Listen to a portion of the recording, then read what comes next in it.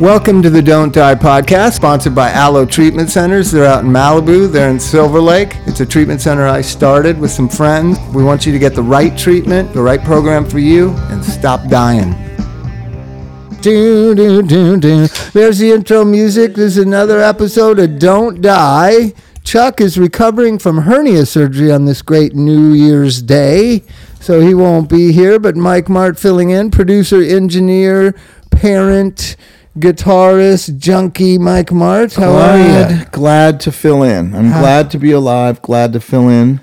I am really glad to be alive. With one of my best friends, and I'll get this off of my chest so everybody can hear this right now, is that the thing that you don't tell everybody usually when you tell the story about me getting kicked out of the Thelonious Monster and all of our years of all this stuff is that Bob is my champion. Bob has always championed me and was always the one that stuck up for me in the band. And like, I had kind of a rough time at Christmas, you know what I mean? I had that, like, I broke a hard drive, and I was like, everything was just like falling apart. And I swear I had to come out here to Bob's and, you know, and to kind of solace and everything like that and get away from everything. And it was great. And I thank you, Bob, for being my dear friend and my champion. I love you, Mike Mart. I love you. Thank you very much. No other.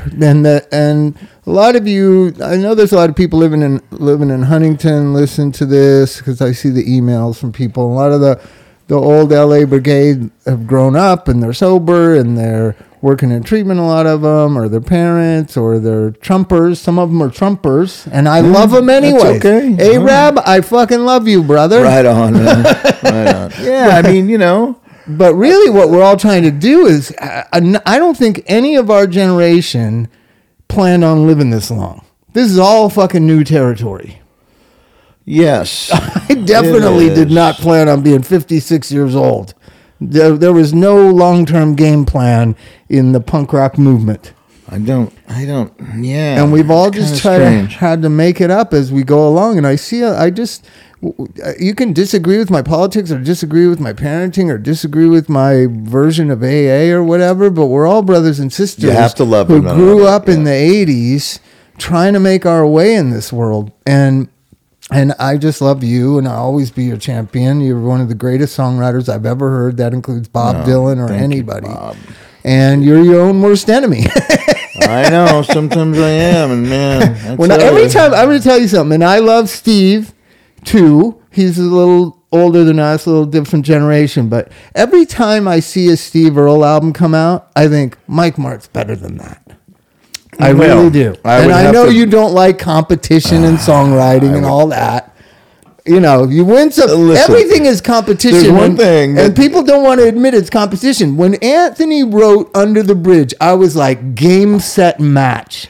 He fucking wins. Yeah. Well, it is a great song. And, you know, I have a quote from Steve Earle. I told Steve Earle one time, I said, I'm a songwriter, you know, and he said, did you write a song today? And I said, no, I didn't write a song today. And he goes, well, today you're not a songwriter. So that's where all his bad songs come from. He writes a song every day. He writes and writes and writes and writes. And that is a successful solution, you know. So well, that's one way of doing things. There are some writers. I am not prolific like him. I think it's Henry Miller. I can write a good song, but he can write like 20 good songs to my songwriting to me is just the new version of novel writing. It just, everything got more and more fast-paced and condensed. So there are writers that get up every morning and write. Like I think Henry Miller was like that. I think Joan Didion is like that. But then there are other writers that only write when they have to write, like Raymond Chandler. Are you going to say that Joan Didion and Henry Miller are better writers than Raymond Chandler? No, they're all different styles of writing and different ways of being a writer. And there's no rules to songwriting. Bob Dylan, I've seen him write a song. He goes into a notebook he's had for 20 years and looks at a line and then just sits down and builds a song around a line that he wrote 30 years ago. Yeah, and Peter Case is the same kind of thing. You know, Peter Case can just sit down and, I mean, he can do his songwriting seminars are awesome. and he can just sit down and look around the room and say, you know, there's a flagpole, there's a speaker, and there's a vent, you know, and talk about this and write a song. You know, it's amazing how Peter Case is amazing. Let me tell you something. You know what Million Miles Away is about? I'm more interested in what songwriters wrote the song about or what inspired the song. Peter got the news that Darby Crash had died. And he drove around L.A. This is a story he told me. And he was drunk when he told it to me, so I don't know whether it's true or not. Right. Could be a lie. But could be a really good mythological lie about a song. But Million Miles Away is about Peter feeling like that whole world is over now. Darby Crash is dead. And that, because what people don't understand about Peter Case and the Plimsouls, and if you know your power pop history, is Peter Case and the Nerves were the first band to play with the Germs. They were they were a part of the nucleus of that. And they Los never get the Angeles credit for it. It's so weird, like how certain people make themselves into the histories. I've watched the history of like indie rock, the part of the thing we were a part of. I've seen who came out and acted like they were the leaders of it, like Steve Albini. I never met I met the guy like twice. He had nothing to do with LA. He had nothing to do with anything. All of a sudden, he's the spokesperson for the 80s punk rock, indie rock movement. Right. It's almost like the musical... How did he become the guy? Yeah, it's almost like the musical wallflowers. The people that were just like in the background watching. Well, producers, or Big Black was good. But to me, Al Jurgensen in Chicago was way more a part of what was going on in the zeitgeist of the energy of the indie rock movement than Steve Albini. But then Albini has access to Kurt Cobain, and then that's how you become a leader of a thing. Another thing that was interesting in the paper today, the Misfits did a reunion, first time in 30 years. Did you see this? Yes. With Glenn Danzig. So I'm reading the review, and I saw them on a warm-up show about 6 months ago with Elvis, right? I took Elvis to see Misfits. Nice. and Ministry. Well, it's like a cartoon band, you know. So they were warming up. They were great. It was great. But so now they played the Forum on New Year's Eve, I guess, or some day this week, the 30th. And I'm reading the review, and it says celebrities that were there were Greg Hetson of Circle Jerks and Bad Religion, Fred Armisen from Portlandia, and Josh Klinghoffer. And I love Greg and Josh, but they're not like people you think of like they're like Scarlett Johansson or something. And then I started seeing, so then I Googled the Fred Armisen guy, because I don't know him, but I know that TV show or whatever. He was a musician, I guess. Right? And now he's become a spokesperson for indie rock in the 80s because he's now a famous comedian. It's all writers. It's writers that just pen this stuff and make it up, and then they feed it to the people. I'm going to tell the truth of how I saw it right now. There's a thing that everybody knows about. It's still going now, called Lollapalooza, right? It was Anthony Kiedis's idea. It was his idea.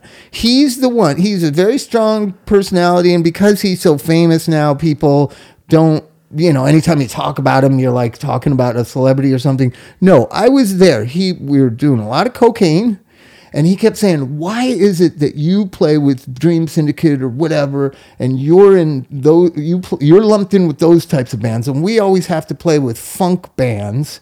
Why is it that just bands don't play together? He used to grind away on that. He didn't like that. So we did that Best of the West tour that I think you were on for a little while. Yeah. Yeah, you were on it. Yeah. You weren't in the band, but I don't know. We did the Best of the West tour, and that was the idea of three bands that don't go together. Fishbone Ska, Thelonious Monsters, Garage Rock, Chili Peppers of Punk Funk. They don't go together. And that was where Perry got the idea of put a bunch of bands that don't go together. Really? Yeah. And it's all based on cocaine, too. Yeah. Cocaine had a lot to do with the ideas of the 80s. Right. And the circus, the atmosphere was a lot of Perry's stuff. But so I thought we'd talk a lot about what were the great things of 2017. A lot of people talking about the bad things of 2017. I've never seen something, when they go down with a year, like it was all negative. Everything that happened in 2017 was negative. There was some great magical things that happened. Everybody's so focused on Trump. Trump just really gets under the skin of a lot of people. Yeah, let's just not even He's talk a about fucking that retard. negative. Why do you even pay attention to him? You know what I Not mean? even go there, because that had to be the worst part of 2000. But so I'm more interested in the people who hate him rather than him. Right. So now now in 2018, we're going to live in Valhalla, where just all the liberals just run everything, and we're going to roll through the election. And like, I keep saying to everyone who will listen, you know that Donald Trump is president and Roy Moore lost by a narrow margin in Alabama. Yeah, things are different. What the fuck is all of a sudden there's this liberal, like I've been a liberal my whole life since I was 11, but I am under no misnomer that everything's going to be liberal from now on because we say so. You know what I mean? This is positive about 2018, negative about 2017. I want to tell you one of the most magical moments in my entire life. Happened in 2017. I have it on video. Every time I relive it, I cry. It was the most beautiful thing, and it's about songwriting and art and appreciation and family and kids. So we were at Coachella, and there's this guy playing Father John Misty. He's a friend of Pete Weiss's, right? Yeah. And I'd read about him. I had his first album, and it had like 40 songs on it. It's hard when somebody releases a 40-song album. Get them like, all. What are you supposed to do with that? At least like 2 or 3. So 5, I got the 5. first album. I had it on. This was like 5 years ago. I had it on, off and on. I liked it. And he's a folk singer, and I like folk music. And he was clever, and he was interesting.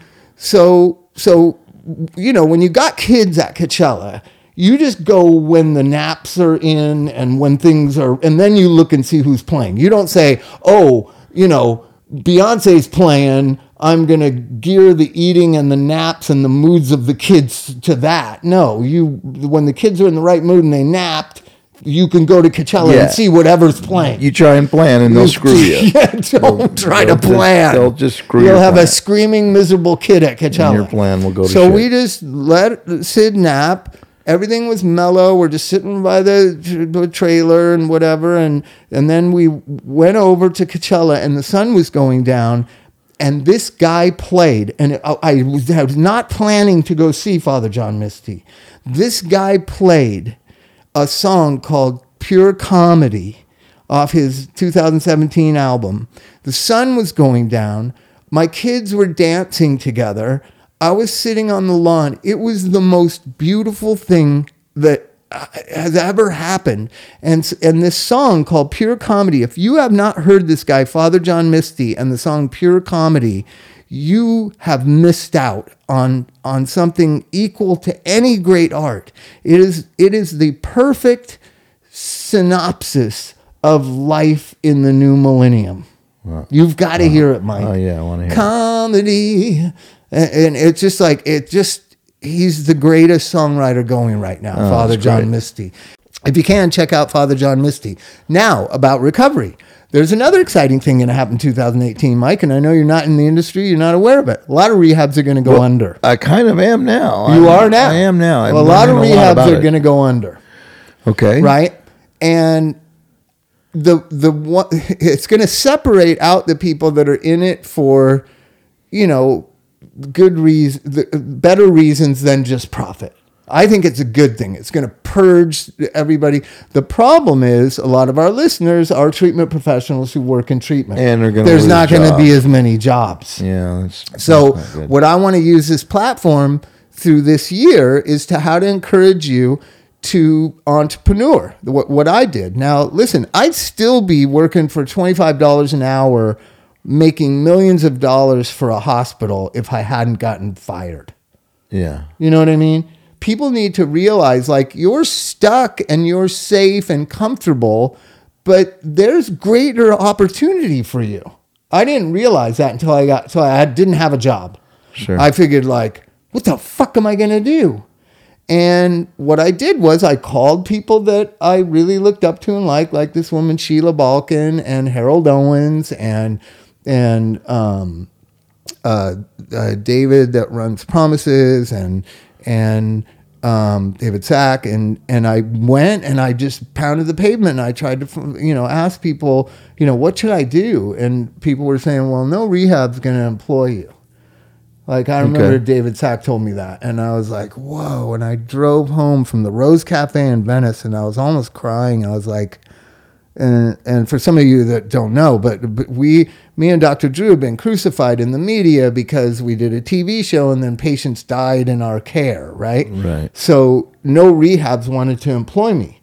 So it's very similar to what our listeners are going to go through when there are no jobs to go get a counseling job at a rehab center, because there's going to be so many less rehabs by the end of 2018, right? So there's lots of different opportunities. One is the courts, because I have a feeling this legalization of pot is really going to create a complicated court situation. Sure. The best example is a bunch of kids have asked me, this is before legal marijuana, when there was this medical marijuana cards, kids were asking me, hey, Bob, so if I get pulled over stoned, do I just show them my medical marijuana card? And I was like, dude, you can't drive stoned. It's still against the law. It's still against the law. So what I'm thinking is there's going to be a lot of stone driving going on. Right. There's going to be a lot. And understand the state of California is going to want to make some money off of this. So they're going to start arresting people stoned on pot just like they arrest people drunk. It's going to be a boom in the courts. They don't really arrest people that are stoned yet. They haven't. They've been waiting for today. Today's January 1st. What do you do? Breathalyze them? They're going to come up with some sort of test. I mean, you can't, how stoned are you? Do you have to be like 1% stoned? Or Well, like look it up. 2% stoned? I'm telling you, there is a whole thing in Sacramento ready to roll out. Just as you can smoke marijuana anywhere you want today on January 1st, 2018, there's a whole system of CHP and cops that are going to be looking for stoned drivers and arrest them. How in the fuck is that going to work? That's going to be interesting, isn't it? Because there'll be a test that they can do, a field sobriety test. There has to be. How? Huh? I mean, how? Like, I guess. Are they going to, you know what they're going to do? What are some of the things they could do? They're going to measure the redness of the eye. No, I bet you. no. Fucking Ask them if they want a candy bar. Yeah. How many candy bars could you eat? Oh, you ate like 8, man. He was really stoned, Your Honor. He was so stoned, Your Honor. The man was so stoned. So I have a feeling there's just going to be tons of alternative sentencing opportunities in 2018 and 2019 as more and more people can just smoke weed anytime they want, anywhere they want, all the time. This is such a great, like, Cheech and Chong, like, type of thing, California. Man. I've been spotting it for years.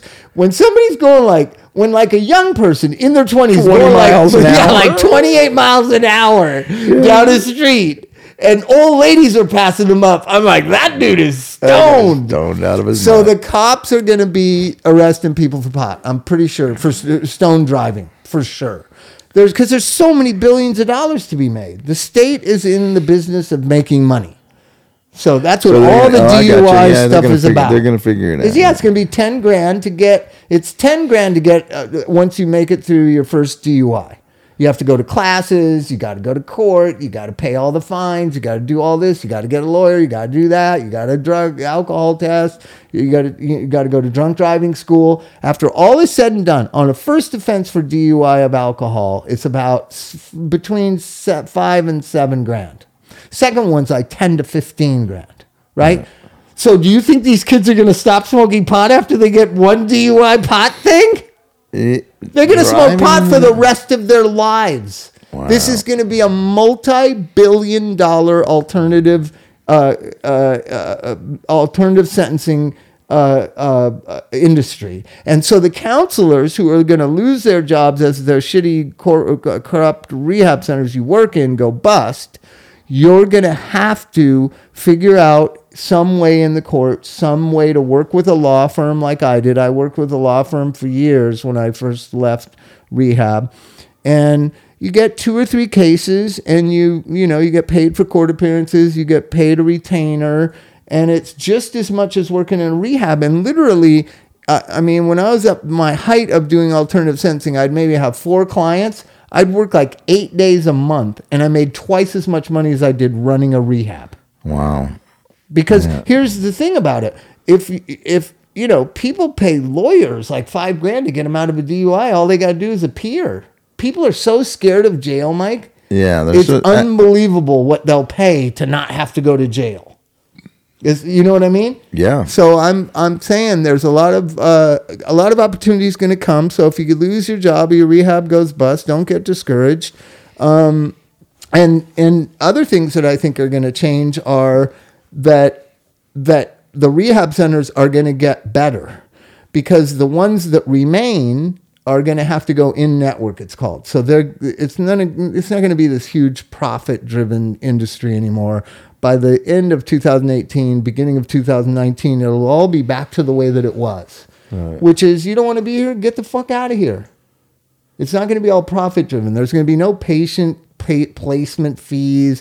There's not going to be all this optimization on the internet, because there's no huge millions of dollars to make. Right, the person that's using in the rehab is it won't be tolerated. It won't be tolerated. Yeah. So people, it's going to go back to the way that was. I'm optimistic about instead of like, oh, it's okay, just stay. Just stay. We'll just turn our backs. Go ahead and sneak that dope in. No, well, I've been guilty of it. See, you're innocent because you know. No, I snuck into the. No, but I mean of profiting off it. So what I came up with was, listen. If you use again, you can't just, nothing can happen. You know what I mean? Because that's what's happening at a lot of the rehabs, right? Yeah, turn your back. Turn your back. I said, well, you have to go to a higher level of care, right? And at first, when I had my place in Hollywood, I said, you have to go to CRY-Help for 72 hours. Oh, yeah. No, those 72 hours. That's great. That's a great idea. $1,150 they were charging. Yeah, me. you want to sneak some shit in? Go to a place. No, they butt search you at CRY-Help. Yeah, get your do you know that? Cavity they tell searched. you they don't go in, but they make you spread your cheeks or your butt. Oh my God. Yeah, that happened to me in Smog in Norway. We got cavity searched going into Norway. We were just laughing, going, "Oh my God, did they have gloves on?" Oh yeah, we were in the same room too. We were in the same room. We're just like, oh my God. Here's an interesting songwriting thing. The song's "Nothing's Perfect" by Felonious Monster that you and I wrote. It's a very popular song. I think it's one of the best songs we ever wrote. It's about smog. Oh, nice. You never knew that, did you? I don't because you were high and he was sober. He had gotten sober, and then and I had gotten sober, and then I was high again, and he was sober for longer periods of time, and he and I hung out a lot in that era right before stormy weather, and. That's a friend of mine's high for years. He was high for most of his life. 2 and 2 never equaled 4. 2 and 2 always equaled 5. Well, Smog did a weird thing where he had like a bunch of times, like 9 years, and then when he went out, he never even drank a beer or anything. He just shot dope. Really? Yeah. He right off the bat? Yeah, just like shot dope and didn't, no beer, no alcohol, and came back in. So he still hasn't drank. In 25 years? Yeah, something like 25 years. Jesus. Anyway, so that Nothing's Perfect. I always think about him when I think of that. He was living off Fountain in La Brea. He lived there for a long time. Did he? Yeah. That's a weird place to live. I'll tell you another funny thing about Fountain in La Brea. So when Steven Adler became like, Guns N' Roses was like #1 and huge hit, and Steven and I were friends or whatever, he tells me, next time I see you, Bob, I'm taking you out to dinner. I'm taking you out to fancy dinner. And I was like excited because like I'm still struggling living there on Fountain. Yeah. And Steven Adler, Guns N' Roses, is going to take me out to a fancy. He said lobster dinner. I'm going to take you to steak and lobster. And I was like, fuck yeah! I saw him at Canner's or something. And I was like, God damn! How do I get a hold of you to go to this steak and lobster dinner? Yeah. So then he calls me up and he goes, "I'm taking you out. Let's go." And so we go and he takes me to Sizzler on fucking Highland. He takes me to Sizzler. That was his version of fancy. That's great. That was Stephen Adler's version of fancy Hey, man. dinner. Fancy Steak and lobster. That's fancy. At Sizzler on Highland and Fountain. Yeah, that's got to be I thought we were $30. going to like the Ivy or something. He goes, we pull up. He's got the rails there. And we pull up and he goes, get anything you want. On me. Yeah, it's on On me. me. Oh, my God, that's funny. Like he made like $10 million on him. Sizzler. And that's the start of your friendship. It's the start of a lifelong friendship. Yeah, with I Stephen. clung to him for those Sizzler dinners. Oh my God! So- there was a supermarket right there on Fountain, and we used to jump over the rail with a 12-pack after 2:00 in the morning. We used to Oh jump. yeah, Boys Market. or Yeah, something exactly. like It that. was, and then we did it like twice, and then they put this big. They had this guy that was waiting. To catch you? Yeah, he chased us all the way down the street into the car. We had to Young drop guy? the shit. Young guy? Yeah, he was gonna beat the fucking crap out of us. I had to drop all the beers and jump in the car and take off. That was my tinfoil They were market. waiting for me. That was my tinfoil market. I remember I went there. You know how you're a little bit too coked out, but you have some heroin, but you don't have any tinfoil? You ever been in that mode? Oh, yeah. So like 1:00 in the morning, I get up the nerve because I've been doing crack all day. I get up the nerve to go to the market to get the tinfoil. And then you're all paranoid. Like, I'm just buying tinfoil. I'm going to have to buy other things. But I didn't have enough money to buy other things. I'll get some chore boy. Tinfoil and some toilet paper, 89 cent Yeah. toilet paper or something. Toothpaste. So I go and I have I used to always wear sunglasses even at night and Yeah. whatever. And I go into the tinfoil aisle and I go to grab the tinfoil and there's another person there and I don't want to look at him. And then I realize they're getting tinfoil and I look up and it's my friend Mark Williams. And he lived in La Brea and Hollywood You Boulevard. should have went in on the tinfoil. Let's split it. No, but he had dough. So I was like, oh my God, what are you doing? I went over to his house. And I still had the heroin at my house. Yeah. Of course you did. Those are the days, Michael, 1980s. Oh, man. So what I was going to do is, I love the Google search. I was going to Google search. Our greatest year of heroin use was, for me, was 1988. So, and that was 30 years ago to 2018, right? If you Google anything with the drug references, all the rehabs come I up. know. Remember we were talking about that? Drug songs, drug Yeah, anything research, you anything Google. research, it comes up with rehab after rehab. And anything with the word heroin. So yeah, heroin addiction hotline. But if you go past all the paid things, you can get to crisis. Okay, went to rehab, started in recovery. Somebody went to rehab the same year as me in some Vice magazine article. Anyways, you got to go way down to finding drugs in New York City. All right, let's look at this. In the 50s, yeah, it's all monopolized by rehab centers. Isn't that crazy? It is. So in 86, here's a good one. This will have the New York Times. 86, there was, just a minimal amount of drug addicts. Okay, here you go. In 1974, only 650 heroin addicts died in New York City. Oh my God. Only 650. I bet that number is in In the 19 tens what? of thousands. 1974. Right. And- And in the 80s, try 84. So 74 to 84, the number of heroin addicts in the United States rose from 242,000 to 558,000. So when we became heroin addicts, there were only 500,000 heroin addicts in the United States. We were an elite, Now there an are elite about group. Now there are about 20 million. That's insane. I It's just can't insane. even comprehend it. I can't comprehend it. And people think we're just like spouting this off, like it's something like, oh, well, what? It's always been the same. It has not always been the same. The number of addicts grew about 172,000 in 1980, 198 by 85. So it was only growing like 200,000, 150 to 200,000 more heroin addicts a year from 80 to 85. And there were only 558,000.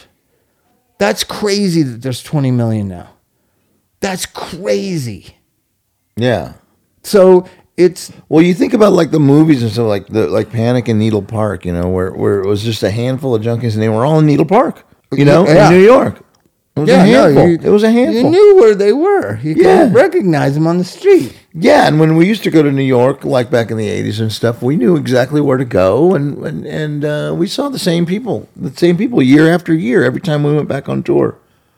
Same people out there scoring dope. Now I'm doing it for today. How many opiate addicts in the U.S.? 20 million. 20 fucking million opiate addicts in the United States. That's insane, man. That's crazy. So here's my thing about the new year. That's infected all the states. So that's what I was going to say. So it's not you just got to New understand York, that. LA, but heroin is its Detroit. own separate drug. It's separate than alcohol, separate than stimulants, separate than pot. Yeah. It is its own thing. It is the Pandora's box of drugs. So now 20 million people, I just look at like Invasion of the Body Snatchers. They've been taken over by whatever you want to call it, the dark side or opiate addiction. The pharmaceutical companies, the pharmaceutical well, stuff. they're the ones that exposed it, but they don't really understand opiate addiction the way that junkies do. There is no way to get 20 million Americans out of that darkness. There's no way. So we're going to lose half of them. Yeah. 10 million people are just going to be lost to be opiate addicts for the rest of their lives and whatever. So that's the harm reduction crowd. I'm fine with it. There's 20 million opiate addicts. Not even, in my true belief, not even a tenth of them are going to get sober the way we are sober. Yeah. Not in this day and age. Not when you can go to a doctor and get Xanax because you're anxious because you can't take heroin. But what's the real cause of like the increase? I mean, okay, now this is where I'm going with this. This is where I'm going with this. Our government has tried to figure out and succeeded in with television, keeping people indoors, keeping people out of the streets, out of protesting, keep them sedated. They have figured. I've never been a conspiracy theorist. I have. I know you are, because you got too much time on your hands. They figured it out. Try to get you and I to agree on how to make this drug EP. You can't get a bunch of people to agree on everything. There's not conspiracies. There's just weak-willed people. Really? So well, here's the thing. Big Pharma can say... You don't think that the government can... I always use the example of Coke Black. Remember Coke Black or whatever it was going to be? The new Coke. Coke Zero. Yeah. Coke Zero, right? If that could have taken off like gangbusters, depending on the weak-willed, feeble-minded American public. Well, right? It has. People drink Coke Zero. Yeah, but not like they drink Coke. It didn't take off. Big Pharma and the pain management kind of movement, they just threw it out there. And the American people had to pick it up and believe it and suck it down and get devoured by it. It's the public. It's the addict's fault. It's not Big Pharma's fault. I just like pointing out that Big Pharma did this. Yeah. They fucking did this. They threw it out there. The American government allowed Big Pharma to throw heroin out to anybody who wanted it. Yeah, understanding that it was a good idea to keep the masses opiated. I don't know that it's a conspiracy. I think that the people just don't have jobs. They don't have hope. They're not very bright. And so they end up taking heroin. That's different than our generation. Different than the crack conspiracy, right? Where the crack conspiracy was to the inner city. It definitely was. That's a different category. And they're like, okay, whoa, wait a minute. This is keeping people out on the streets all night long. This is bad. So then you're telling me a conservative Republican-controlled government wanted to anesthetize its base. Exactly. But how would they get them to vote? I don't know. How would they get them to vote? They don't think that their people are on it. They think that all the millennial liberal ones that are going to vote are on it, but that's not who's on it. A lot of them are. No, it's all the Rust Belt. It's all the conservative part. It's exactly Trump land. Trump land is where the opiate epidemic is. Ohio, Pennsylvania. Well, they get out on the dope. They get on the dope and they go out and vote. Do they vote? Yeah, sure. Why not? Get on the vote. Well, they're not convicted of felonies because it's not illegal to take heroin in America anymore. But I just feel like, really, let's look at the problem. 20 million Americans are opiate addicts. I'll give you an example. The 558,000 addicts that were in 1984, 85, whenever I just looked it up, and now I took it off my phone. Yes. So of the 558,000, 552,000 were liberals. I guarantee you that. You think there was Republican heroin addicts in New York City and L.A.? No. It was all people like us. Yeah, it was commies and fucking punk rockers. Yeah. Richard Hell.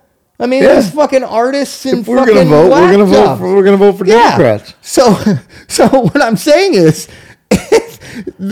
of the 20 million people that are addicted to opiates, I would say like at least half are conservative Republicans. So they're on the opiates. They're at home watching Hannity. They're getting excited. They're getting all thing. They're like, and the one thing that they're gonna do, man, they're gonna go to work and they're to buy their stuff, and then they're gonna vote. But I think that's why Trump and Breitbart hits that racist button, because that'll break through the opiate sedation. Because there's a lot of racism in that white population of the Rust Belt, right? So Breitbart and Trump push that racist button, and they feel better than other races. So then that gets them to get out and vote because they need a wall or they need. Now, this. do you think that the racist thing just happened by chance? I don't think they really pushed it. I don't think it was really like something they worked. I think Trump. I don't think they worked on here's it. my take. I think it just happened. No, and I was think like, Trump didn't is a do anything about racist it. who's been trying to hide his racism for years, and he finally let it slip because you're in an 18-month primary. He let it slip, and it went off great. Okay, in his defense, most white 70-year-old people are rich, who've never really been down with the people, who've never really, had to walk among. I don't even think among us. I don't think it most applies of them are to race. racist. I don't think they're it applies mildly racist. I don't think it applies to wealth. I think it just applies to old white people are racist. Exactly. I think so. My too. dad was racist. Most of my,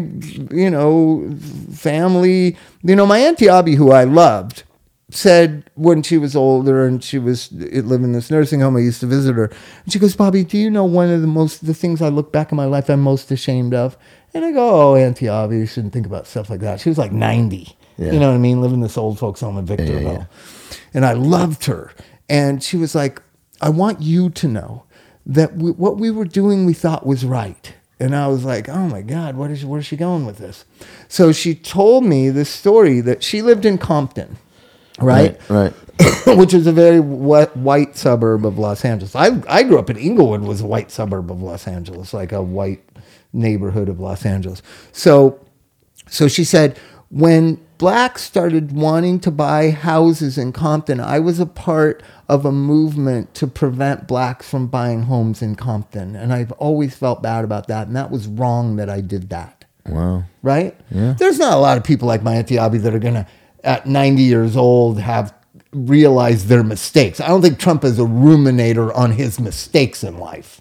You know what I mean? No, so he's not just sure. going full bore. But I think he's been hiding it all this time, and it slipped out a few times, and it went over really big. And he knows how to read an audience.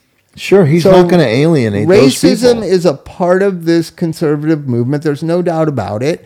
And somehow it stokes that vote. So I'm trying to get back to the 20 million addicts. So half of these addicts are not, in my opinion, capable of getting sober. Not in a 21st century world where they can go to a doctor and get Suboxone or benzos, or they could hurt their knee and have to take opiates. There's just too many obstacles for weak-willed and feeble-minded people to get sober. Yeah, right? okay. So it's the other half that can. I don't know whether it's the Republican half or the Democrat half. I think it's probably half and half. So only half of these opiate addicts have a chance of getting sober, right? In my opinion. Right. Okay. It's a 50-50 shot, right? Of that 50%, of the 10 million people have access to care and get it, the care is so poor right now in 2016, 15, 14, 17. You Google anything to do with trying to find help for addiction, and you'll get put to a patient broker company. You know what I mean? And get sold to the highest bidder, like modern slavery.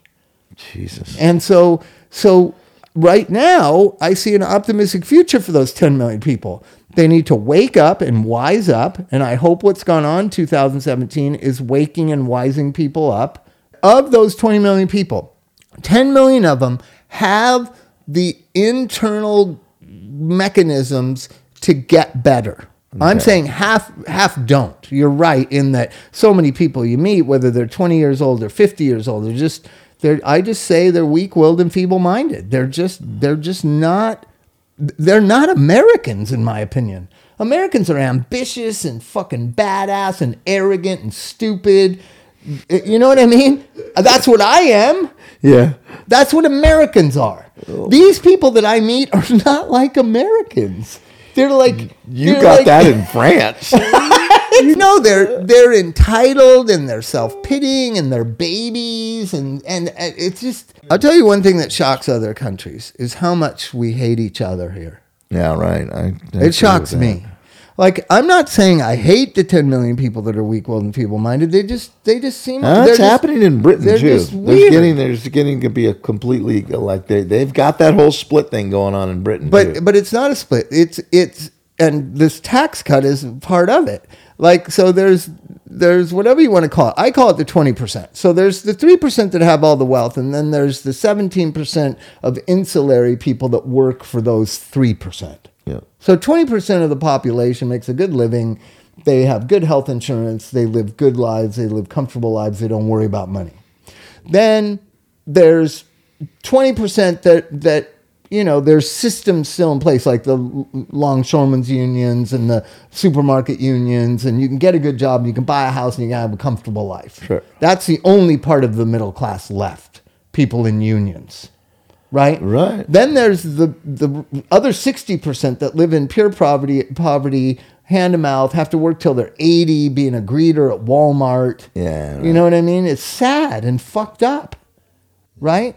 Yeah, we should have compassion for those people. They shouldn't be working at 80 years old because they can't make it on Medicare or on Social Security. They shouldn't be working.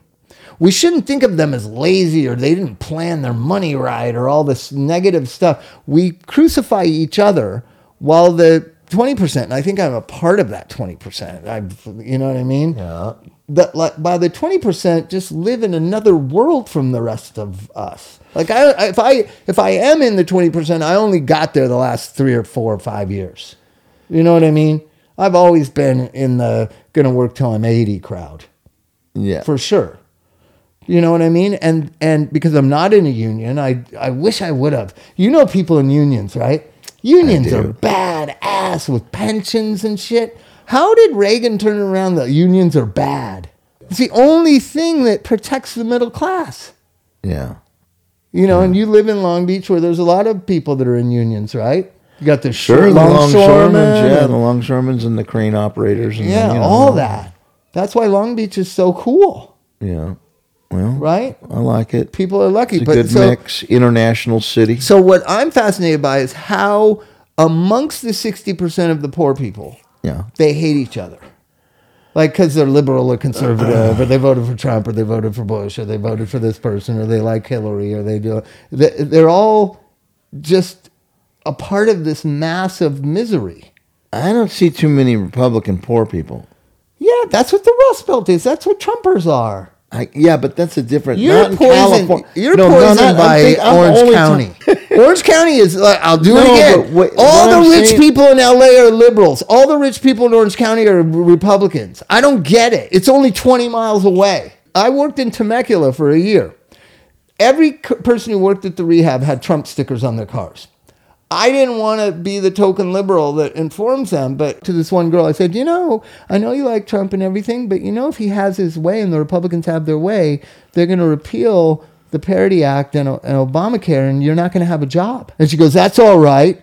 I'll get a job. I was like, whoa. So that's what I'm talking about. Yeah, I get you. Now I It's in Temecula. It's in Riverside. It's San Bernardino. It's out there. Right? You just don't go there. I don't You live amongst the Teamsters. I see them online. Anyways, so what I'm saying is this 20 million people, maybe all of them are doomed. And I'm not a pessimist, but there's a lot of things working against them. They got Big Pharma want them to be on Suboxone, which basically is just canceling you out as a human being, in my opinion. Now, you can take an adult time out for a while. I think that's good. You know what I mean? If you're going in and out of control and you're ODing and dying and Narcan and all that shit, maybe you should take an adult time out from heroin. Yeah, right. Maybe you should have 2 years where you just stay at home and watch TV. Try to grow up a little bit. That's what Suboxone is. It's an adult timeout. So I see Suboxone as a when it's used properly, is an adult timeout. You're fucking gonna die, you idiot. Get on this stuff and just watch TV for a while. Sit right there. I'll check back with you in summer. You know what I mean? So it's an adult timeout, or it's just a sentence of you're incapable of functioning. Right? Okay. That, you know what I'm saying, on a certain level. It's just you just be on this stuff and try to get a job or whatever, right? And so Suboxone, I don't see how it's a long-term solution, but Big Pharma wants it to be a long-term solution for all 20 million heroin addicts. Yeah. That's their goal. 20 million people that pay them $500 a month. Are you fucking kidding me? Yeah, that's a lot. That's a lot of money. That's $100 million a month. Yep. No, that's what is it? 500 times. Wait, we're good at math. Well, it's 200,000, 2 million. Okay, equals $1 billion. 1E9. What the fuck does that mean? It's 1.9 billion. A month. Yeah. A month. Yeah. Dude, almost $2 billion a month. Yeah. That's $24 billion a year for Suboxone. All right. Oh, my hands are shaking. Yeah. Maybe it is a conspiracy. It is, man. $2 billion a month they could get. My mind just got blown right here on the podcast. So if you're home and you're a treatment professional, or you're an addiction advocate, or you're a drug addict, or you're sober, email us, because that Mike Mart might have just convinced me that there is a conspiracy against the American people, that it is by Big Pharma. $2 billion a month. Yeah. Just for people to be on Suboxone because they can't stop taking heroin. That's crazy. Well, and the Suboxone keeps them off the street. It keeps them out of the ER rooms. It keeps them out of the ambulances. Placated. It's Wow. Whoa. Well, maybe we should buy. We should. You knew that, though. No, I didn't really. I didn't realize it was $2 billion. I didn't realize. Man, we should invest in the Suboxone company. It would be wrong. We each get $1,000 and we'll put it in trust for the kids. Let's do it. Just doesn't seem right. You're banking on misery. Dude, that is crazy. Holy moly. Well, anyways, so say that 1 million of them get sober. That's only 5%. That's the national standard. 1 million sober people. That's awesome. Yeah. Right? So 1 million are going to get sober. 10 million are going to be on Suboxone. That's $1 billion a month Big Pharma is going to make. Right? The other 9 million are going to go back and forth and try to figure it out and try to, do a lot of the things that our friends did. I have some friends that stopped doing heroin, still smoke weed every day. You know who they are. I'm not going to name them. You know who they are. Some people just can't, they don't like being sober. Yes. It's not for everybody. It's not for everybody. I mean, it's for me because, and I say it all the time, I got into heroin because no one was into it. I got into it before I met you with Top Jimmy. I was like, I knew when I was 14 or 15, I want to try heroin someday. Yeah. I want to try heroin. Then I met Jimmy, and there's my access to heroin, because it wasn't like you could find how to take heroin. You know what I mean? In 1981. There wasn't an internet. There wasn't an internet.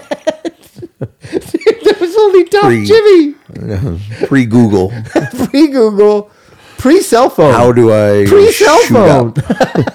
Yeah, video. I need a video. So Jimmy was into heroin. He didn't do it all the time. Do you think there's YouTube videos Yeah, they help people learn how to do it safely. So when I was telling people a few weeks ago how to smoke fentanyl with the little patch, and They can just look it up on Yeah, YouTube. they just look it up on YouTube. Let your- Chuck was giving you shit about that. You still feel bad. I know You still feel the bad. soft part. You are a soft-hearted guy. So get this. So Jimmy is a guy who does heroin. I have to beg him like 3 weeks in a row to get me some, and then I did it, and it was just. But he didn't do it all the time. He did it to you. Yeah. You never were good at doing it yourself. No, never. We did together, and I did it. You did it for me. Yeah. Everybody did it for me. I just put my arm out. So Closed but your eyes. It was a close knit community. I did close my eyes. It was a close knit community, and now it's mainstream America. The point is, I wanted to be a rebel. I wanted to be Top Jimmy. I wanted to be Johnny Paycheck. I wanted to be cool. I wanted to be William Burroughs. I wanted to be on the outside, out there with Hunter S. Thompson and the cool people that don't give a fuck about the mainstream. Now, heroin addiction is mainstream. So I don't want nothing to do with it. It's like the pathetic. afternoon cocktail. It's like listening to Depeche Mode. Like, I'm not going to do that. Anyways, I just am optimistic about every year. I had fun in 2017. I had one of the greatest moments I have ever had. Father John Misty at Coachella playing that song, Pure Comedy. I have it on my phone. It's the most amazing thing. I videotaped it because the kids were dancing. My kids were dancing. And it was just the most beautiful song, the most beautiful environment, and the guy is a genius, and it was just amazing. And now I can't find it. Holy shit. Not on here. I was going to play it for you guys. Anyways. Oh, here it is. I got it. I'm Listen looking to for- this.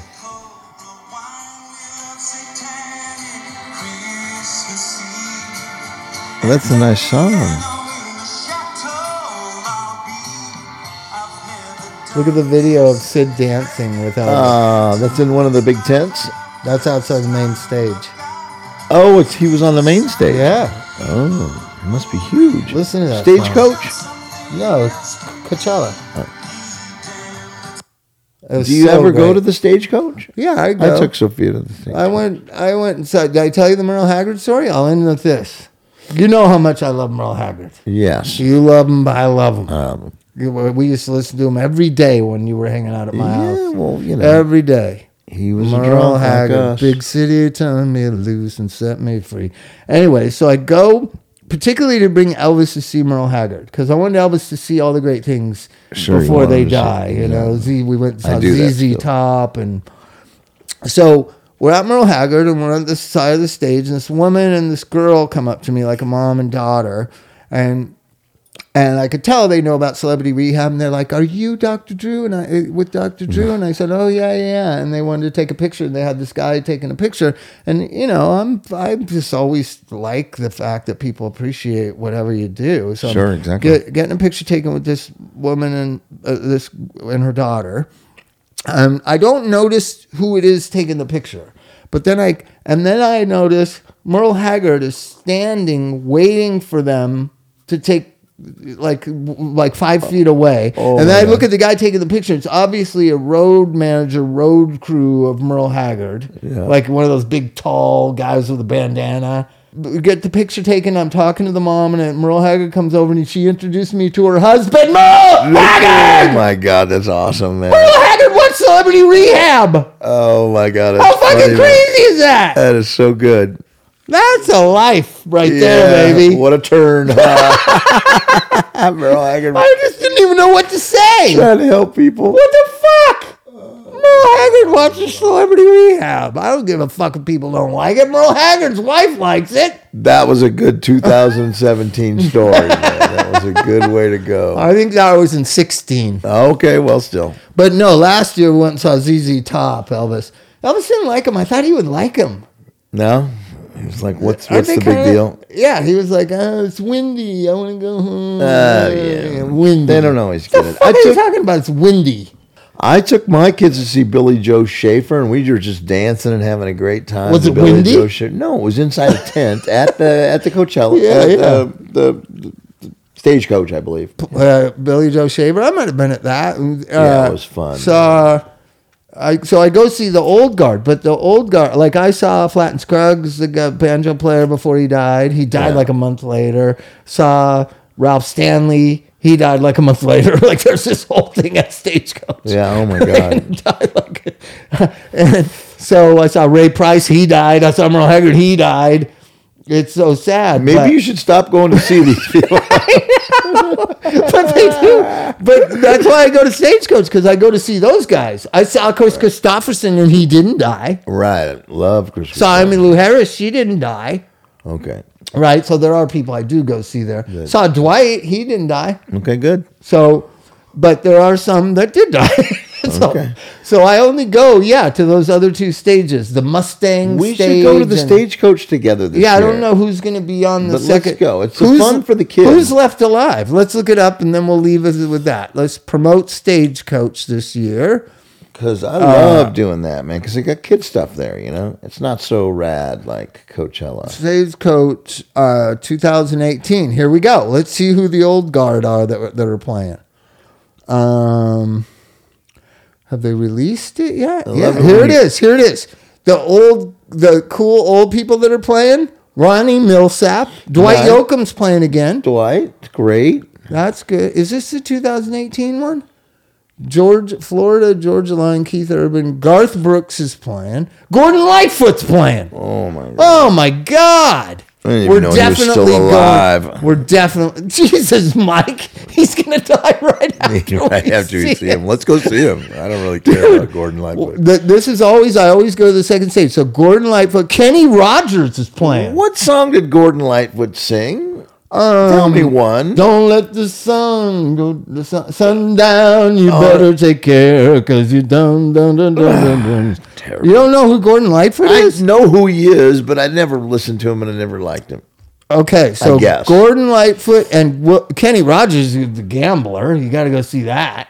Again, I don't know. Just take your Kenny love. Rogers. Really wants to take your love to town. I'd rather see Dolly Parton, but sure. Okay, then Dwight Yoakam is playing again. Ronnie Millsap. Jason Isbell is good. You heard of him? Yeah? He's good. He's the only new type person that I would want to see. Are you sure that's 2018? Yes, 2018. And then first night, Molly Hatchet's playing. Oh, that's going to be... That's going to be Stupid. The Georgia Satellites are playing. See, I always love these That should be second good. stages. And then, your guy is playing Coachella that your daughter's like. Did you go see it yet? Oh, wait a minute. You mean Declan McKenna Yeah, is yeah. playing Coachella? Yeah. Oh, we have to go. I know, but I've got her tickets for, are you going to go to that? Tanya taking her Tucker's twice. playing. Tanya Tucker. You're kidding me. No. That'll be great. So- maybe she'll shoot So somebody. here's the funny thing about Stagecoach. I know Keith Urban. I just like him personally, but I don't ever know who the headliners are. One is Florida Georgia Line. Never have heard no of it. idea. Never heard of it. Some new Kelsey country. Ballerini. Never heard of her. New country. Jake Owen. Never heard of him. But the old people, Molly Hatchet, Tanya Tucker. Tell me Chris Dwight Stapleton's Yoakam. playing, man. No, Jason Isbell, Casey Musgroves, the brothers Osborne, Keith Urban, Trisha Yearwood, Garth Brooks, Lee Bryce, Brett Young. Lucas Nelson and Willie Nelson's son and the Promise of the Real. That band's playing. So, anyways, we're going to Stagecoach to see Gordon Lightfoot, Kenny Rogers, Dwight Yoakam, Ronnie Millsap, Tanya Tucker, and Molly Hatchet.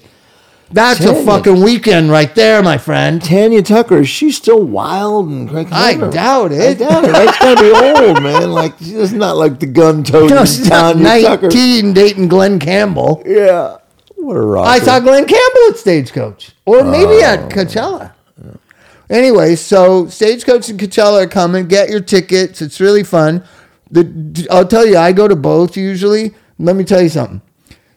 The Coachella, you see nothing but Raiders and Dodgers gear. If you Sure. see sports gear, it's Raiders, Dodgers only. Yeah. That's it. There's no fucking... Denver Broncos. No California Angels. Right. Right? The fucking Stagecoach, all Angels. All Really? Angels. Yeah. It's so weird, the difference.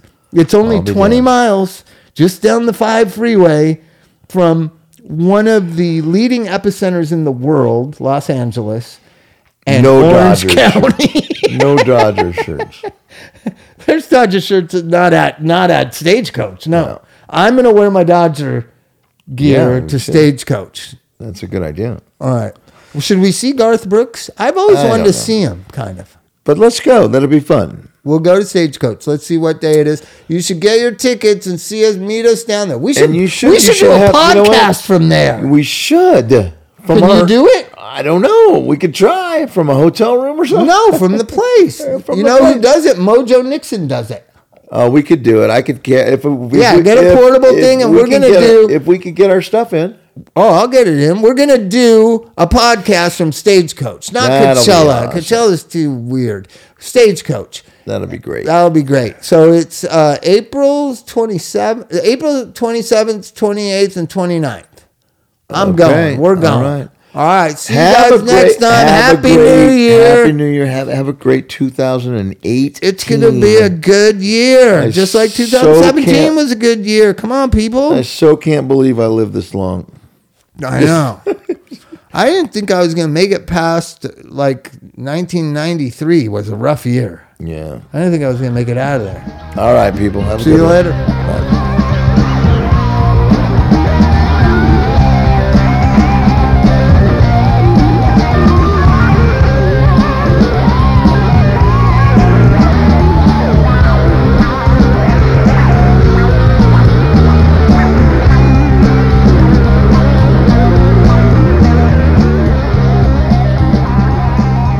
Hey, this is Bob, and you can get a hold of Aloe Treatment Centers at 888-595-0235. That's Aloe Treatment Centers in Malibu and Silver Lake, 888-595-0235. Tell them Bob told you to call.